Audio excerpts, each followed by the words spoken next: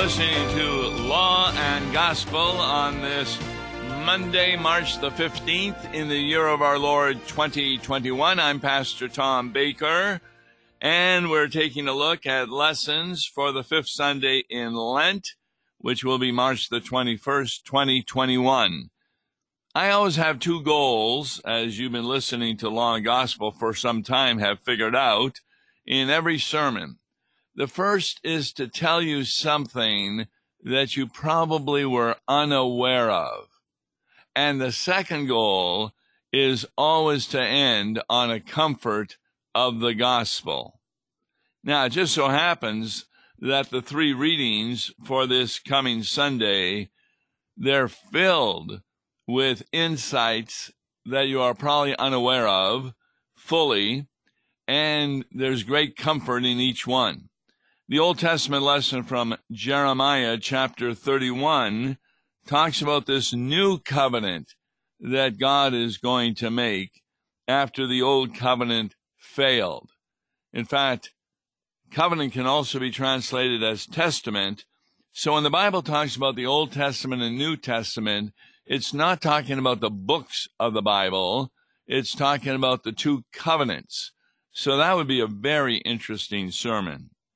The Hebrews chapter 5 passage talks about that Jesus is a priest forever after the order of Melchizedek. Well, who's he? And why is Jesus likened to him? That'd be very interesting. But we're going to be taking a look at Mark chapter 10, beginning with verse 35, because I do believe that there is so much in here that the vast majority of lay people in the Lutheran Church Missouri Synod are unaware of. My favorite technique, which I've been doing for years now, is to begin every sermon with a question.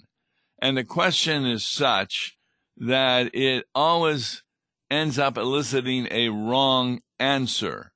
So I spend some time in developing the question on the basis of the text. So taking a look at Mark 10, verses 35 and following, the question I would ask the congregation is, what do you think of when Jesus is going to be in his glory? And there's going to be one sitting at his right hand and one at his left. When will that occur? I dare say the vast majority of even Lutherans, when they think about Jesus in his glory, they're talking about Jesus in heaven. And then this is after the day of resurrection, after Judgment Day. And then there's all kinds of suggestion who's going to be on his right, who's going to be on his left. I don't believe that this text is talking about that at all. In my opinion, I believe if you take a look at Daniel 7, the Ancient of Days is God the Father, and on his right, remember, Jesus Christ ascends to the right hand of God, and who would be on his left? Well, that would be the Holy Spirit. Now, that's a guess on my part, but if we're talking about after Judgment Day, that's what I would be suggesting. So, what is this text talking about? You have to take a look at verse 35.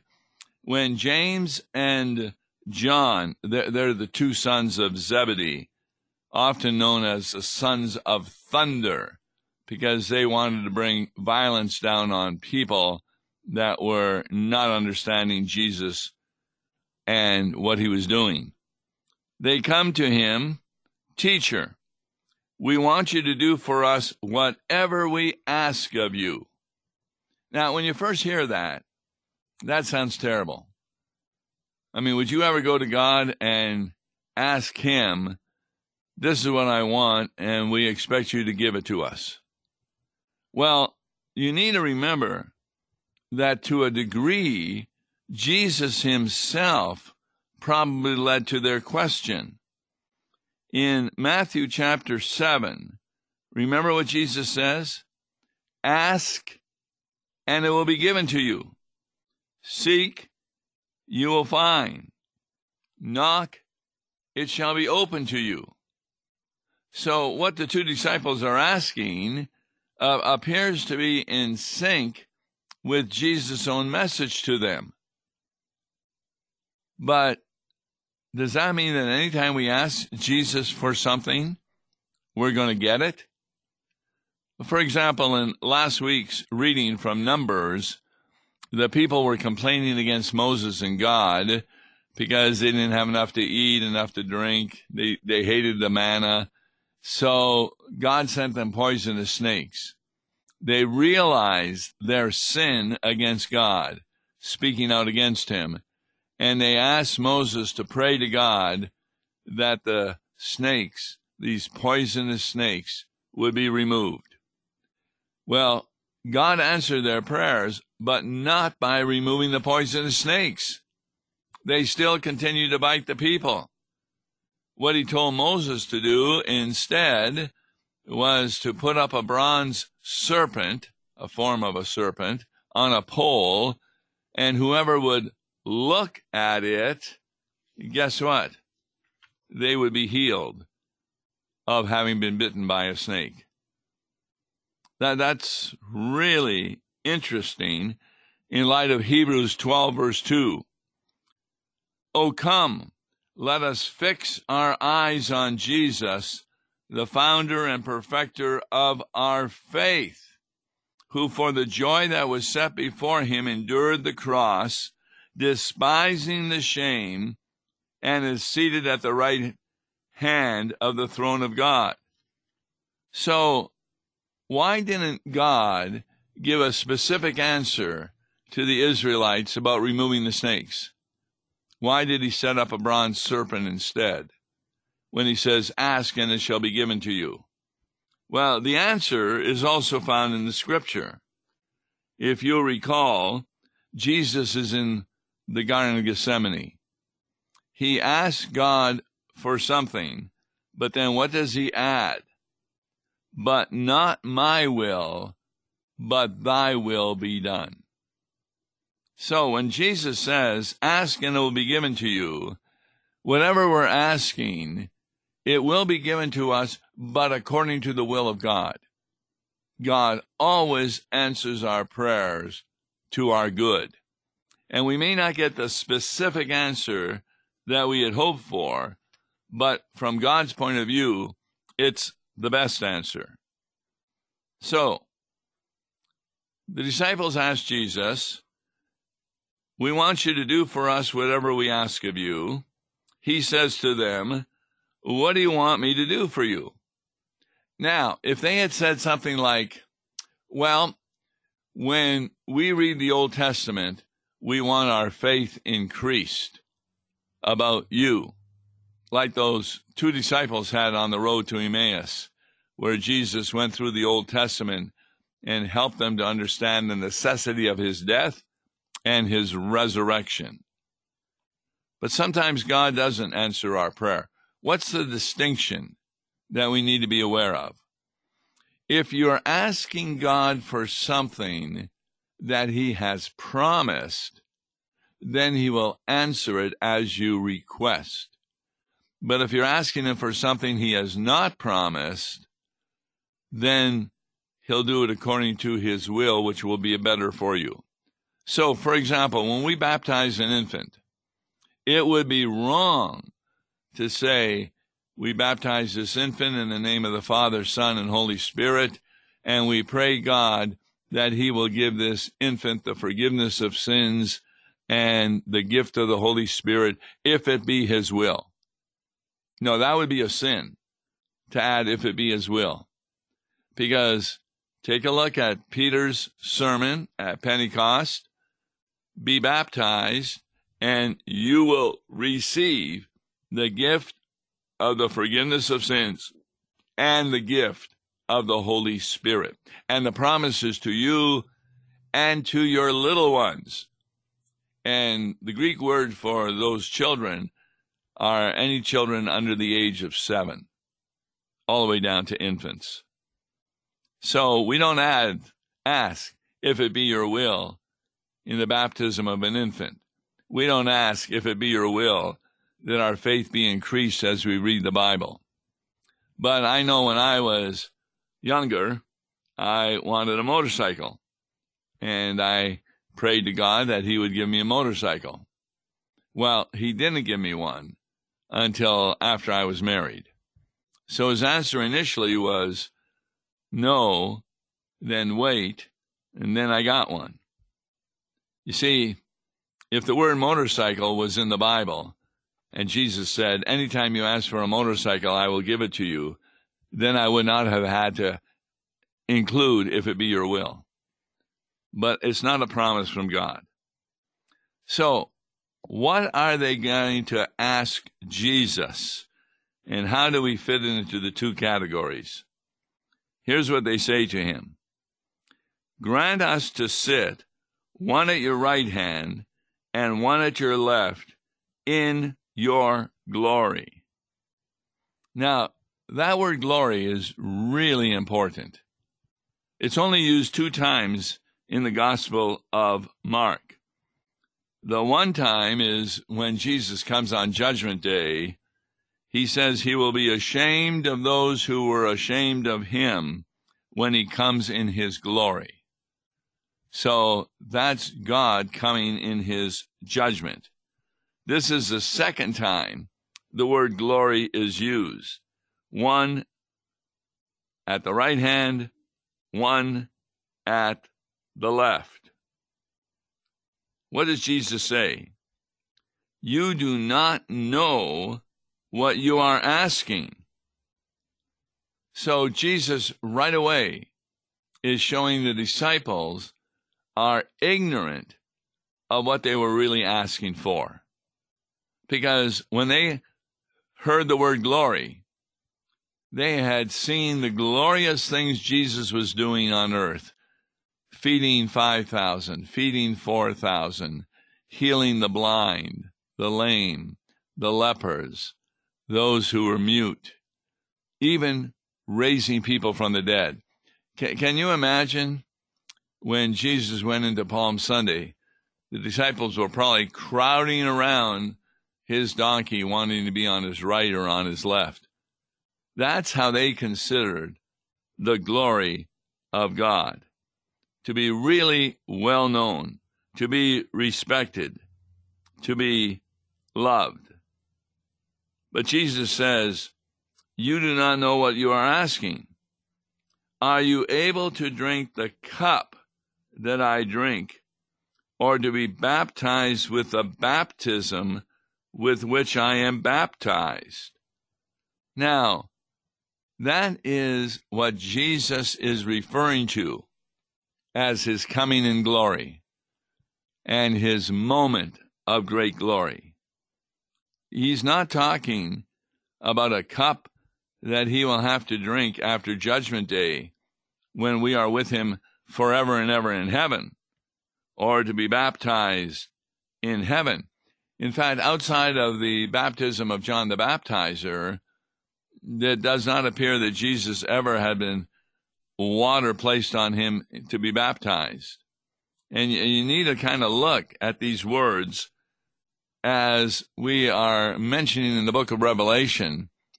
Revelation is pretty easy to understand if you have the code. And the code is Scripture interprets Scripture. Many of the items in Revelation are found explained not only in the book of Revelation or in the New Testament, but also in the entire Old Testament. So here also, what is Jesus talking about? About drinking the cup that he would have to drink. Now, in the day of Jesus, to have someone else's cup meant that you were given an allotment of something from that individual. And the disciples were thinking, oh, the allotment would be that we also would be looked upon in great favor by many individuals.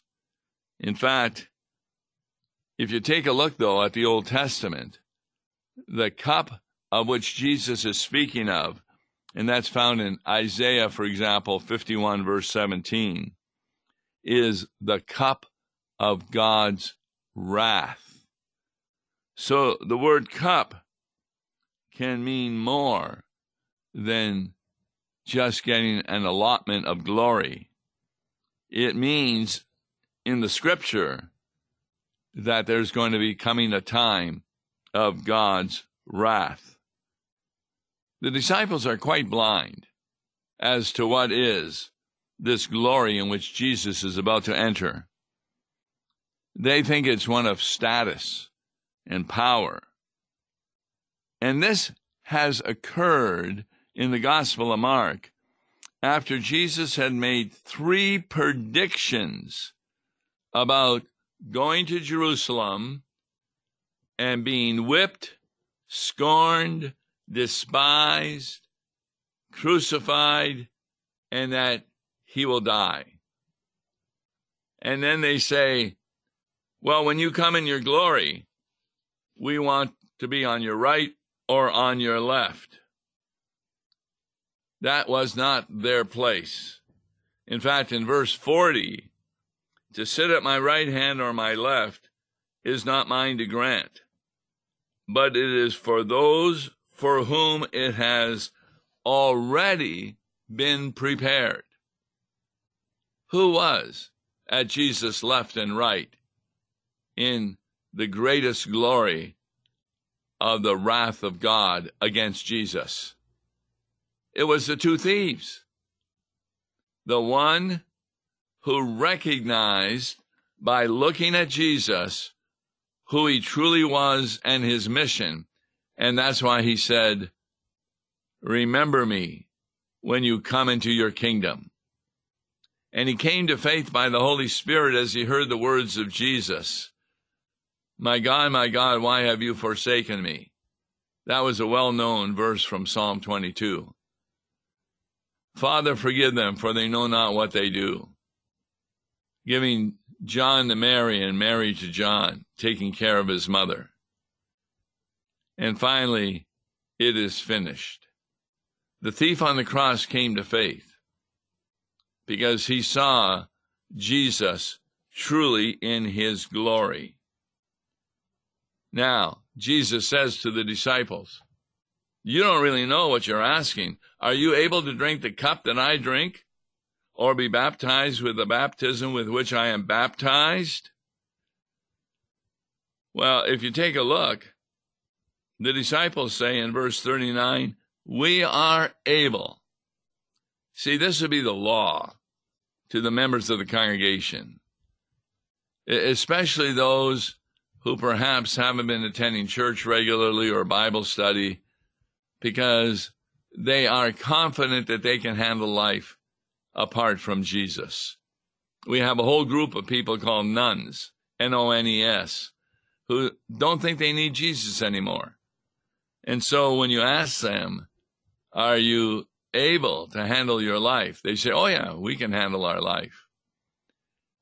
When I drive in Uber, the taxi, I often will get in a conversation and I'll maybe ask the question, do you believe in Jesus? And a lot of people say yes. And I always want to ask, what do you mean that you believe? And they say, well, we believe that he existed. He was a man in Palestine hundreds and hundreds of years ago. He was a good man. He did miracles. He also helped a lot of people, was a good teacher. But they never mentioned about the forgiveness of sins. They never mentioned about the robe of righteousness. These people have a view of the glory of Jesus that he doesn't talk about. For Jesus, his greatest glory occurs not on the day of judgment, but on the day of Good Friday. That's when he takes the cup that the Father has given him. Remember, Isaiah says the Lord has laid on him the iniquity of us all. And what about this baptism? All you need to do is read Romans 6 to find out that in baptism, we are not only placed on the cross, but we are buried with Christ in baptism. Baptism is the day that we die. We die. No, there's a lot of people who get baptized and are still living. What is meant by that? Our old Adam dies. And the promise to the answer of David's prayer comes about. Create in me a clean heart, O God, and renew a right spirit within me. Jesus says to them, the cup that I drink, you will drink. The baptism with which I am baptized, you will be baptized. In fact, there is a baptism referring to the Pentecost baptism. Very important verse, Ezekiel 36, verse 25. God says, I will sprinkle you with clean water, and you will be cleansed. That's the baptism you will undergo. And it's as though you are on the cross with Jesus, in the grave with Jesus, and are risen from the dead. And in fact, according to Ephesians, you're at the right hand of God. Now, when Jesus says, the cup that I drink, you will drink, and with the baptism with which I am baptized, you will be baptized, Jesus is really talking on two levels. There's one level that Jesus drinks the cup we will never drink. And there's another level on which we will drink the cup. The one level is that we too will drink a cup of rejection. Jesus was rejected by his own family at times, by the religious leaders, even by the disciples who went and hid in the upper room, except for John at the time of the crucifixion. You too will be rejected, especially these days in this world. You're working in a business, and let's say it's stocks and bonds, and they have a conversation about homosexuality or abortion, and you make the point that those people who do that, God does not very much permit that is an abomination before Almighty God. When you talk like that, you can end up being fired from your job because you're bringing your religion into the workplace. Well, the disciples were more than fired. They were martyred. So we too have cups of suffering. Is that the more we stand up for Jesus, the more people try and put us down. And that's why the church has a lot to do, so that more people don't become nuns and leave the church because they disagree with the will of God. Well, we need to explain the will of God so that rather than becoming like the other thief on the cross who rejected the message of Jesus, they become like the thief who says, remember me when you come into your kingdom. But how does Jesus receive a cup different than just one of rejection and suffering?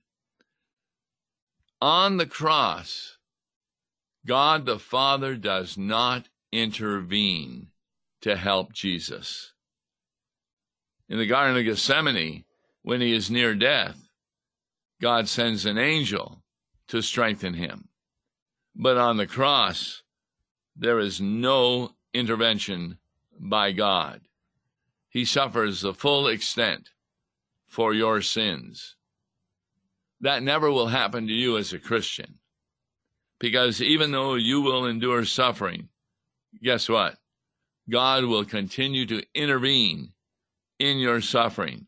He plans your suffering to the point that it will not be beyond your ability to endure it. And he often will provide a way of escape. But in Christ, you need not fear, because God will always intervene with his promises. Remember, that's what we do at funerals. We share the promises of God to bring comfort to those who are in deep grief. Jesus had no comfort on the cross because he was receiving no intervention from the Father that we do. So the disciples were really ignorant of the true mission of Jesus.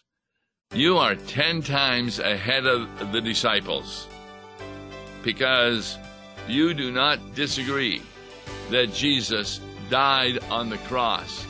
That was his moment of glory as he took the full judgment of God upon himself. A lot of people, that is unknown. And that's the hymn we're going to be looking at tomorrow with Mark Smith. My song is Love Unknown. Until then, God bless you. Listen to Law and Gospel each weekday morning at 9:30 on KFUO. For a tax-deductible gift to Law and Gospel, please make your check payable to Concordia Mission Society and mail it to Tom Baker, P.O. Box 28910, St. Louis, Missouri 63132. To give online, visit lawandgospel101.com or call toll-free 1-877-267-1962.